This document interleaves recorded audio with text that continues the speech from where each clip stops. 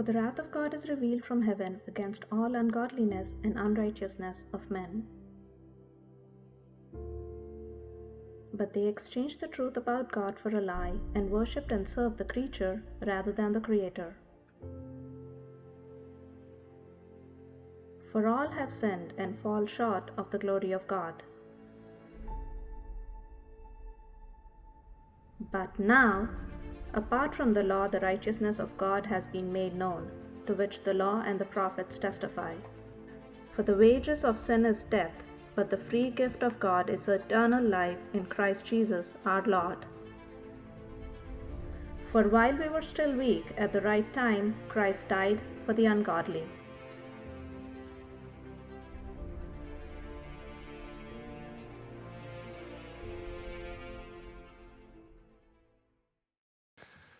Well, good morning, those of you watching from home. Thank you so much for taking the time to tune in. Today feels a little different than a normal Sunday, obviously, but I hope that you will treat this time in the Word just like it was a normal sermon.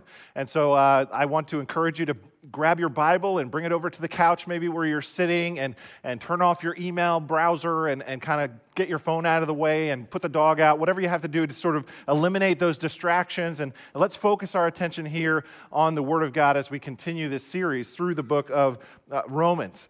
If you were here last week, then you may remember where we left off. We said that Paul has been describing sort of a spiritual struggle. In chapter 7, verse 15, he actually says this. He says, "I do not understand what I do, for what I want to do, I do not do. But what I hate, I do." Now, this was not the experience of a pagan. This was the experience of someone that was very religious. But he was trying to be good by his own willpower, and he found that his will lacked power. He found out that he wanted to, but he couldn't. It's not that he didn't desire to do that. It's not that he didn't know what to do and what was right. It's just that he found there was something inside of him that went against what he said he wanted. And Paul said, the thing that is inside of me is the thing that I call sin with a capital S. Now, I would imagine that you have a theory on why you do the things that you do. This is Paul's theory, and we learned last time that we had an object lesson, and I'll just move over here to remind you that we said everyone in the whole human race was born in Adam, and that we were born in sin. And we said last time that really we're not sinners because we sin. We said that we sin because we're sinners. In other words, we're not actually good people, which makes a whole lot of sense to me, because I can understand why a good person does bad things. I can't understand why a bad person would ever do. I can't understand why a bad person would do good things sometimes, because after all, there is some personal benefit sometimes to doing things that are good. But I could never understand why a good person would ever do bad things. That doesn't make any sense to me. And Paul says, well, it makes perfect sense to him. He says the reason why is because we're in Adam and we are in sin. That's what we said last week. He says a couple verses later, what a wretched man that I am. Which means that Paul was not wrestling with something small, right? He wasn't wrestling with, like, I forgot to water the plants or something like that. He's wrestling with something that's big and ugly, and he calls it wretched. And he says, what a wretched man that I am. And as strong as that statement is, I think a lot of us can relate to that. And we sometimes interact with this struggle too, and we think, what a wretched man that I am, or what a wretched woman that I am, or what a wretched parent that I am, or what a wretched husband I am, or what a wretched wife I am, or what a wretched teenager I am, or what a wretched college student that I am. And so here's often the question that we ask. We say, what will rescue me? What will rescue me? What can I do? This is what we think, right? What new, method can I try? What new idea can I turn to? What new book can I read? And here's the thing for Paul. Paul says that's the wrong question. Instead, he says this, who will rescue me from this body that is subject to death? See, for Paul, it's not a what, it's a who. The answer is not a what, it's a who. Who will rescue me? And then he says this amazing verse. He says, thanks be to God who delivers me through Jesus Christ, our Lord. See, for Paul, he has found the solution to this age-old problem in the person of Jesus Christ. And so if I could go back over here for a moment, we said last time that if you are in Adam and you have placed your faith in Christ, then you have been transferred from Adam into Christ. And just as what was true of Adam was true of you, now what is true of Christ, if you have come to him by faith, is now true of you. The scripture says elsewhere, as he is, so are we in this world. We have been placed in Christ. And so that's Paul's solution to this age-old problem. That's about as far as we got last week. We've moved from death to life, Paul said. We moved from sin to grace. We moved from condemnation to justification. And now we're entering into a brand new section in the book of Romans. In chapter 1 through 5, we have been talking about justification. And now in chapter 6 through 8, we're going to talk about what's called sanctification. Big word. Justification means that I am free from sin's penalty, whereas sanctification means I'm free from sin's power. Justification is a static condition. It's a one-time event. It never changes, whereas sanctification is progressive in this life. It's a maturing process. Justification, we saw, was entirely God's work, whereas sanctification actually has some shared responsibility for you and I. See, justification had to do with substitution. He died for me. Whereas sanctification has to do with identification, meaning I died with him. Now, I know that's a lot. We'll spend several weeks unpacking that chart together, but this is where we're headed in Romans 6 through 8. It's about how God is working in us through his Holy Spirit to conform us to the very image of his Son, Jesus Christ. And so the question on the table this morning is, how?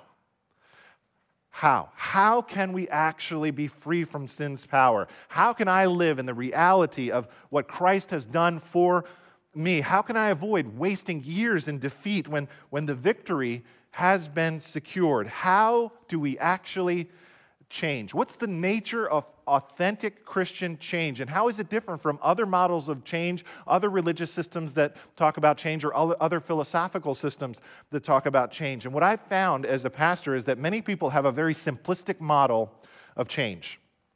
Many people prefer just like a list of do's and don'ts. Pastor Dave, that's too complicated. Can you just give me the list? Tell me what I'm supposed to do. Give me a list. But remember, this is how the Pharisees were. Lots of lists, lots of rules.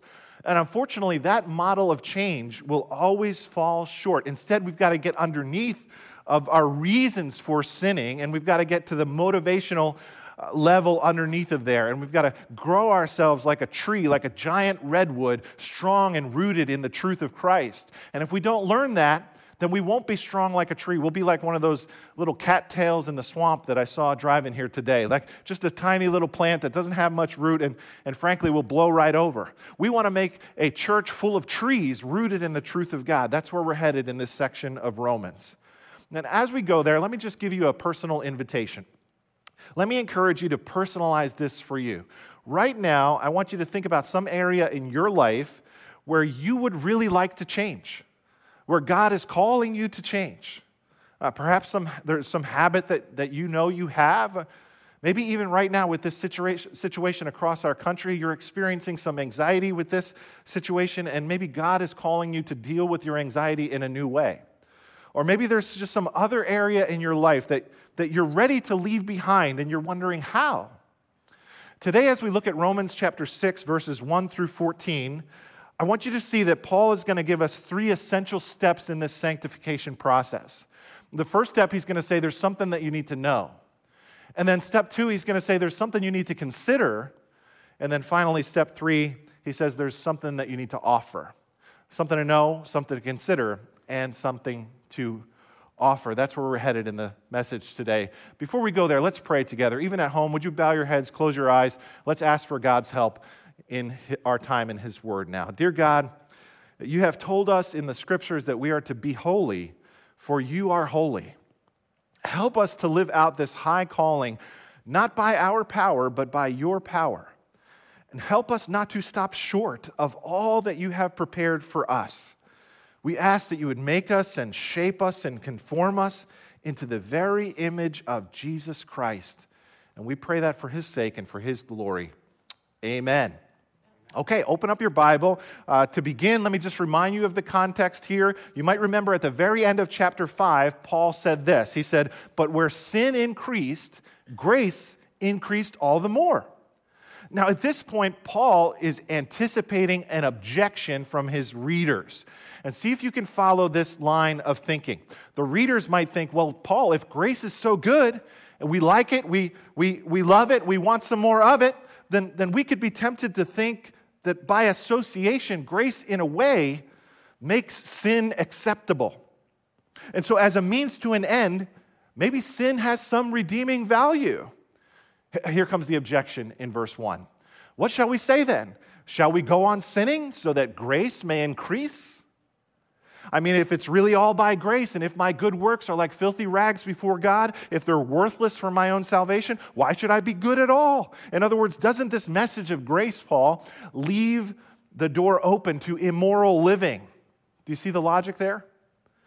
Interestingly, the great expositor Martin Lloyd-Jones said when he was preaching about grace, he said, if you react that way to my statements, I am most happy, for I am obviously a good and true interpreter of the Apostle Paul.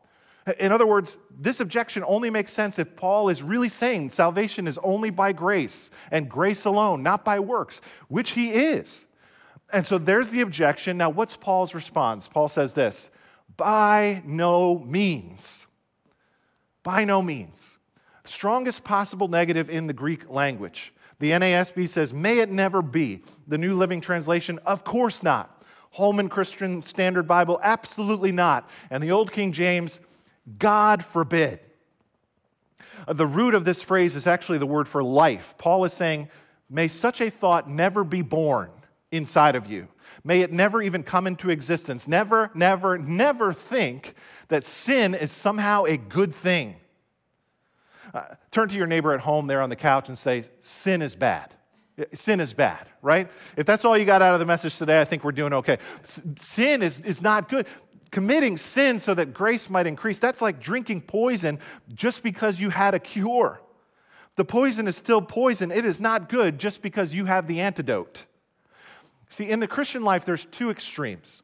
There's two dangerous extremes that we have to be mindful of. One extreme is legalism, where we live self-righteously and we live like the Pharisees, and from our pious perch, we judge and condemn others. This is a great danger, a great stumbling block. We've talked a lot about self-righteousness in our series so far. But there is an equally other dangerous extreme here called being a libertine. A libertine is a Christian who openly and often engages in sin because they're confident in their salvation and God's forgiveness. They know they are sinning, but they somehow reconcile their sin and their faith because of God's grace. This is a dangerous way of thinking. It's condemned in our passage. Paul says, by no means, we must never fall into the casual and comfortable relationship with sin like that. Why not? He goes on to say this, we are those who have died to sin. How can we live in it any longer? Now, this is a rhetorical question. That means Paul does not expect an answer. Instead, he expects us to see the answer like embedded inside the question. Parents watching today, you know what I'm talking about. It's like when you walk into your teenager's room and you say, how can you say this room is clean when there's clothes strung all over the floor? Well, you're not really expecting an answer, right? The answer is inside the question. The answer is you can't. Paul is saying, how can you who died to sin live in it any longer? You can't. Now, some of you might say, Pastor Dave, yes, you can. Trust me, I'm totally convinced.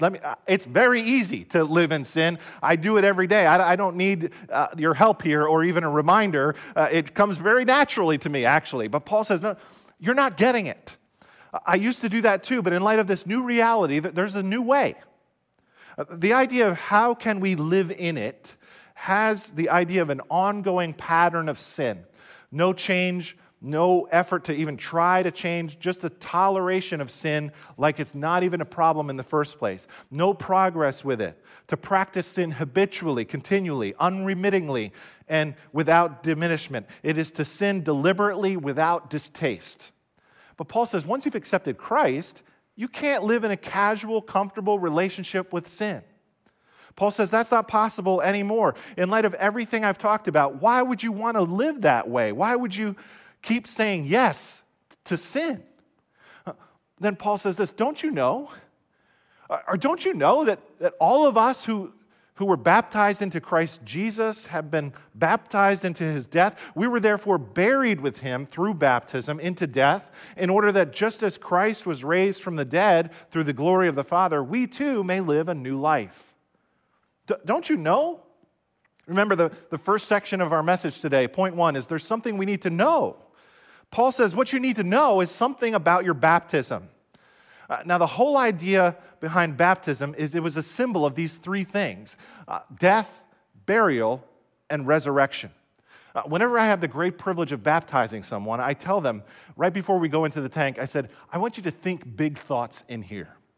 Don't think little thoughts. Little thoughts are like, oh, is this the right shirt I should be wearing? Or, is anybody looking at me? Or what am I going to look like with all my hair that gets all wet? Those are little thoughts. I said, no. Think big thoughts here. Think about how you were united to Christ in his death. What that means is when he died, it's as if you died. And then he says you were buried. See, that's why here at Millington Baptist Church, we practice baptism by immersion. There's a symbolic burial that's going on there, signifying that the old me has died. That's what my baptism means. Now, I don't want to be morbid, but have you ever tried to tempt a corpse? No. Corpses don't sin. Dead people can't sin. Once you die, you'll never be tempted to sin again. And Paul is saying this, in a mystical sense, in a spiritual sense, that's already happened to you. You died. When Jesus died, he says, I died. When Jesus died, I died. Say that with me at home, would you? When Jesus died, I died. Now, here's the good news. Nobody stays under the water of baptism. We come up out of the water, right? Why? Because in Christ, after death, comes new life. This is what we celebrate at Easter in just a few weeks. Because Christ was raised, we were raised and given new life as well. See, this is the significance of baptism. If I could go over here to these props again. When you were baptized into Christ, you received a new identity, and you were taken out of Adam, and you were placed into Christ, so that what is true about Christ is now true of you, and you identify with him in his death, his burial, and his resurrection in the spiritual realm. That's the deep and symbolic sacrament that we're given here of baptism. This is what theologians actually call our union with Christ. There's this one phrase that's used by Paul 73 times in all of his letters put together. It's this phrase, in Christ. Let me give you a few examples you're probably familiar with. Ephesians 2:10. You've been created in Christ Jesus for good works. 2 Corinthians 5. If anyone is in Christ, he's a new creation. There's another example I found this week in Romans chapter 16. Take a look at this one. Greet Andronicus and Junia, my fellow Jews who've been in prison with me. They are outstanding among the apostles, and they were in Christ before I was. This is the way they referred to being a Christian back then. They were in Christ. There's this union with Christ. Paul goes on in verse 6 to say this, for we know that our old self was crucified with him so that the body ruled by sin might be done away with, that we should no longer be slaves to sin, because anyone who's died has been set free from sin. Our baptism is a symbol of this. This is what you need to know, Paul says. In other words, that part of you that has been ruled by sin is no longer being ruled by sin. Now, at this point, you might say, wait a minute, are you sure about that, Pastor Dave? Just try this on. What if sin actually has lost its power over you? What if you actually have a lot more freedom than you think you do? What if there is more victory available for you? Though sin may seem too powerful to resist, Paul says that is not the case.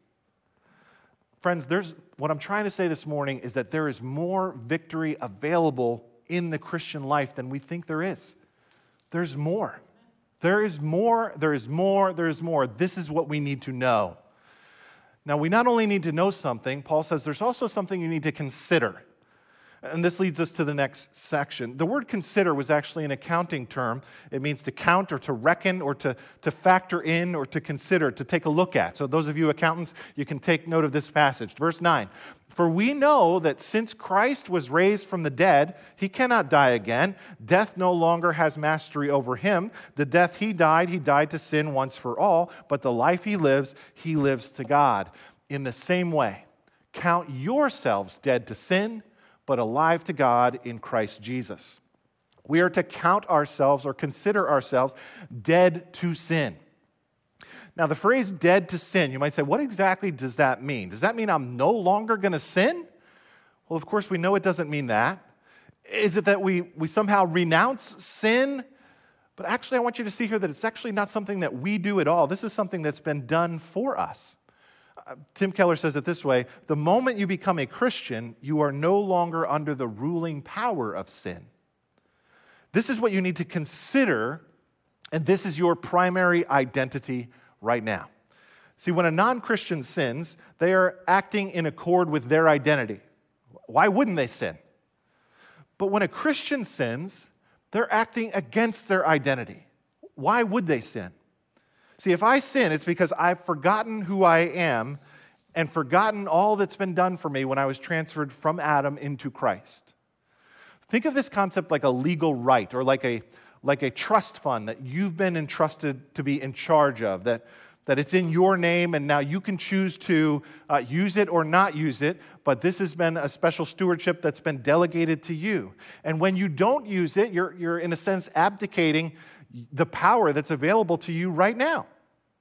And so Paul says this: therefore, do not let sin reign in your mortal body so that you obey its evil desires. Paul says, do not let.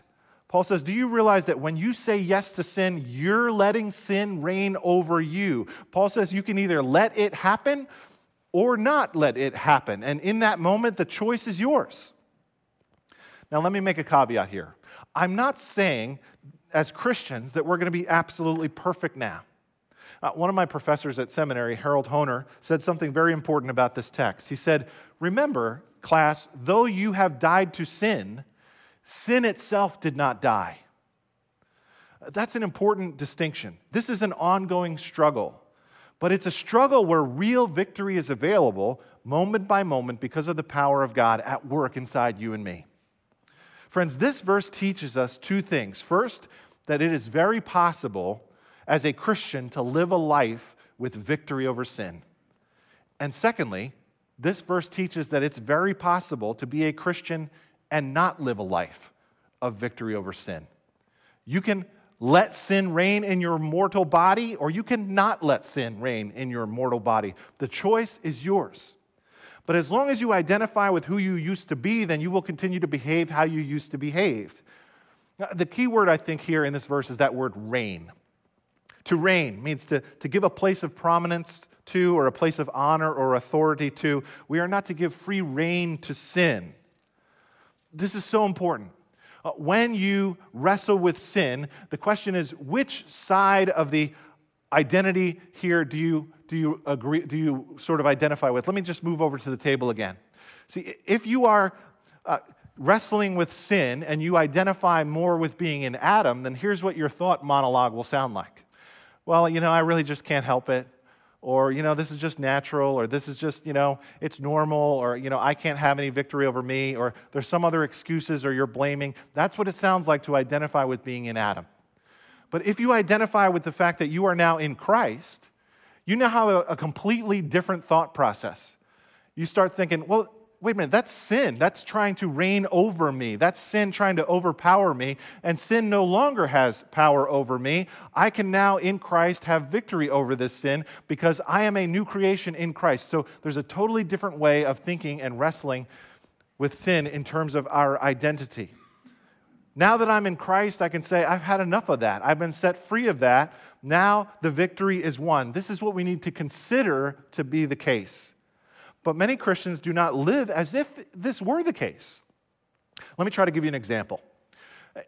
World War II started in 1939 and it ended in 1945. It lasted 6 years and 1 day. Now, 6 years is a long time for a world war.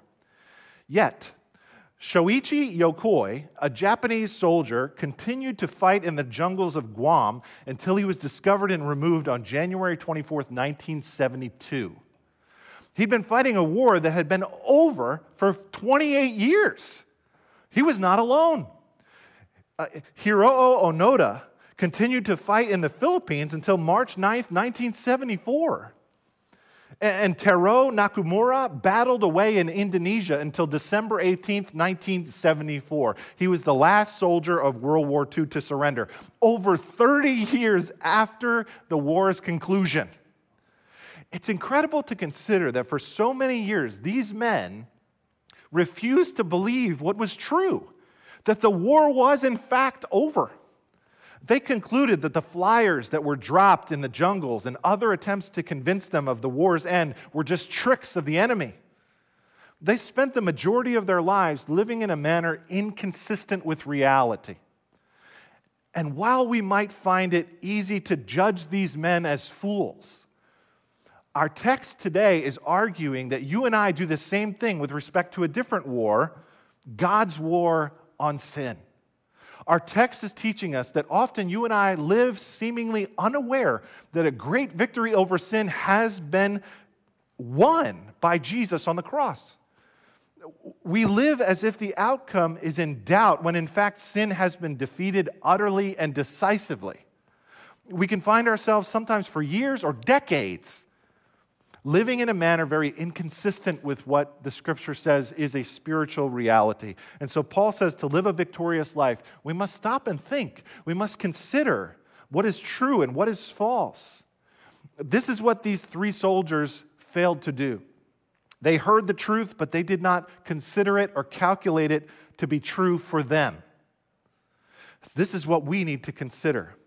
Which leads us to our final section. There's something we need to know, there's something we need to consider, but there's also something we need to offer. We see this in verse 13. Paul says this, "Do not offer any part of yourself to sin as an instrument of wickedness, but rather offer yourselves to God as those who've been brought from death to life, and offer every part of yourself to Him as an instrument of righteousness." Notice that word, instrument. It's the Greek word for a weapon of war. See, I used to offer part of myself as a weapon of war to fight against the God of the universe, to fight on the side of the enemy. Paul says, don't do that. Instead, he says, offer. This is the key word here. We're not to offer parts of ourselves to sin. Instead, I'm to offer myself to God. Think of it this way. Those of you who run a business, when you hire a new employee, they usually show up on the first day, right? They offer themselves to their new boss for their new assignment. Now, how strange would it be for a new employee at your company on their very first day to show up at their old workplace?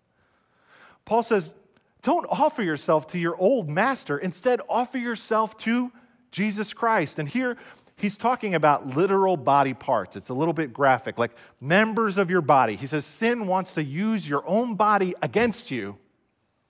For example, those of you guys who are watching today, sin's going to say, hey, can I borrow your eyes?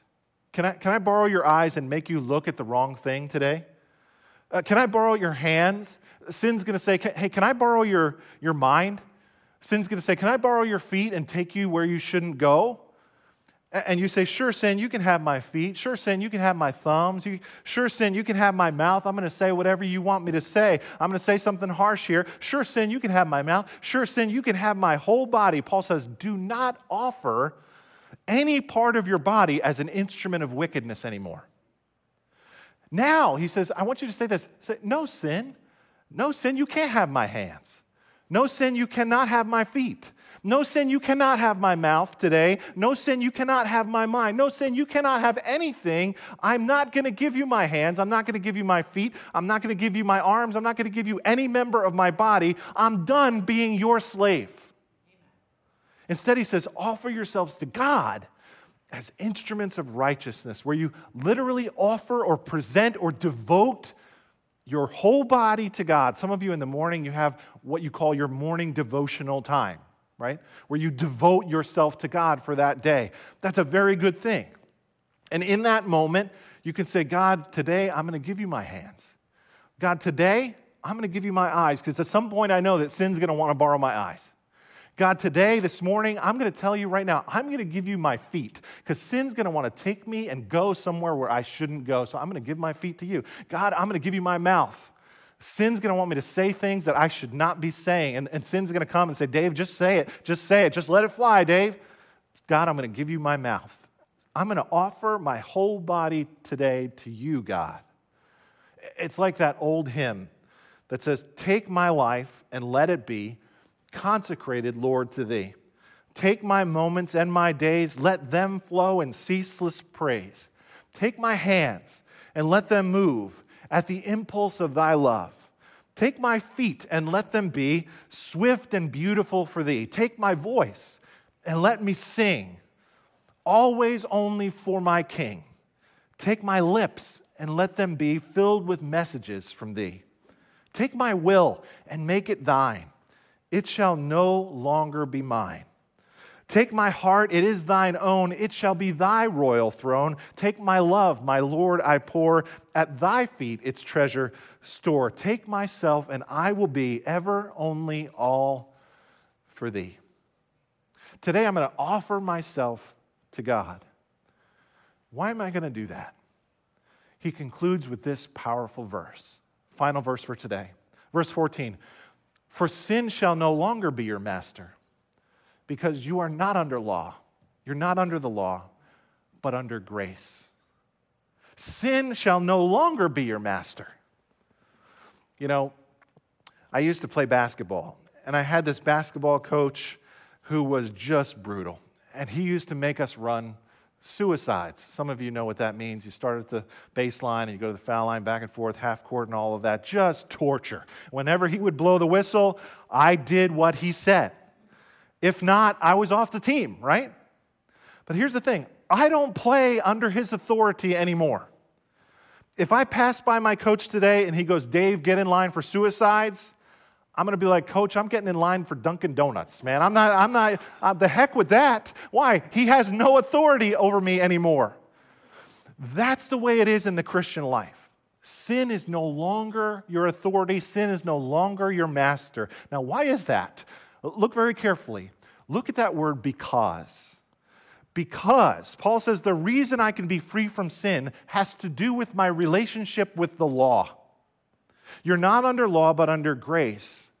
Because here's what we've discovered, and here's what Paul discovered, and here's what we all need to be reminded of. The law can't help you win this fight. The law can't help you. The law can only remind you. The law can only remind you how much you fall short. It's just a mirror. That's the problem with the law.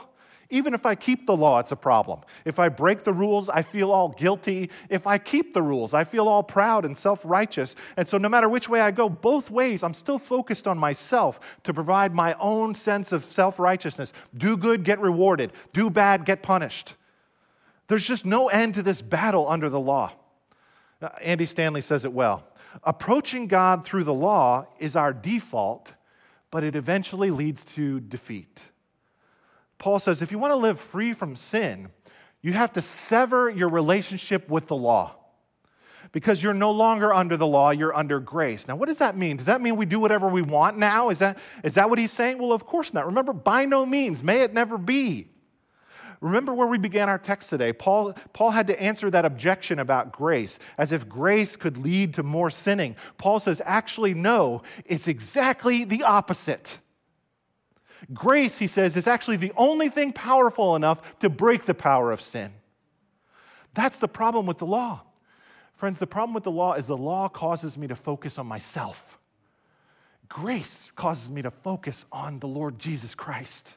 And as I behold him, I'm conformed into his image.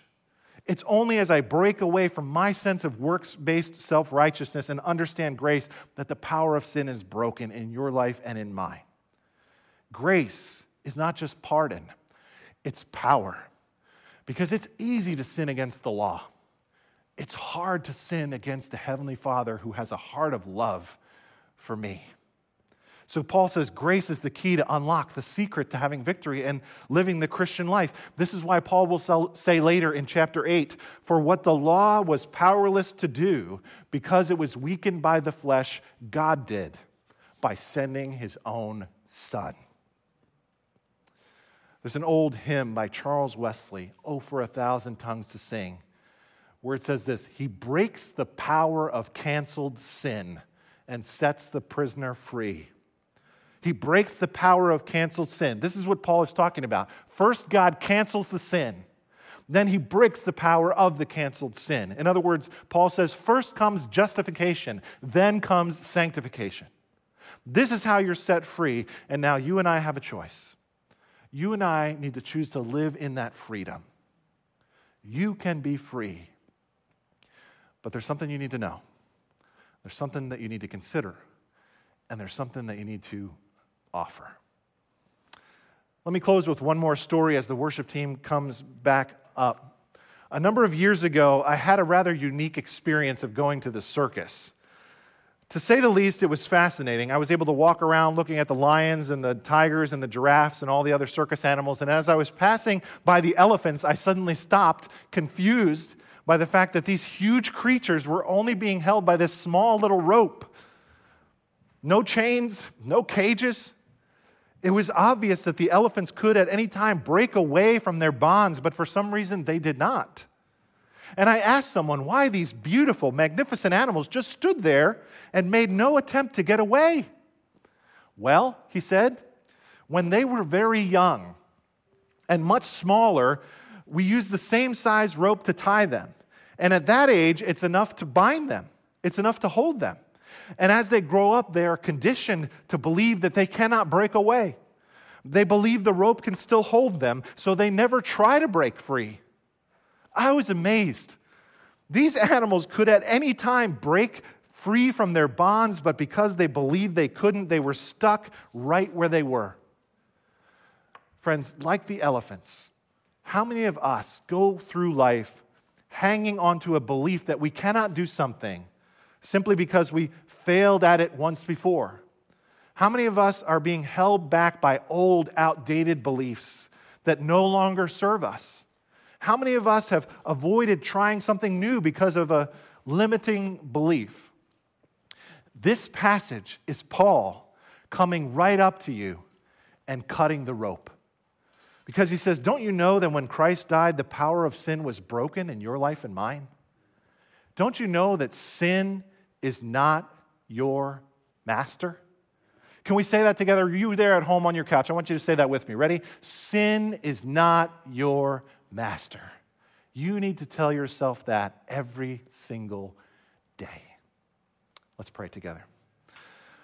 Our Father and our God, we thank you for preserving this amazing scripture.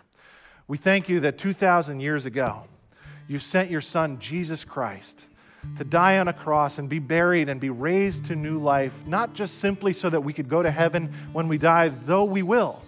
When we place our faith in Him, there is also now available to us a new power and a new strength over the power of the tyrant of sin. Help us now to live in the victory that you have already accomplished on our behalf. We thank you that we are now dead to sin and alive to God. And today we offer our whole selves to you. We pray that in Jesus' mighty name. And everybody watching at home said, amen. Let's worship together.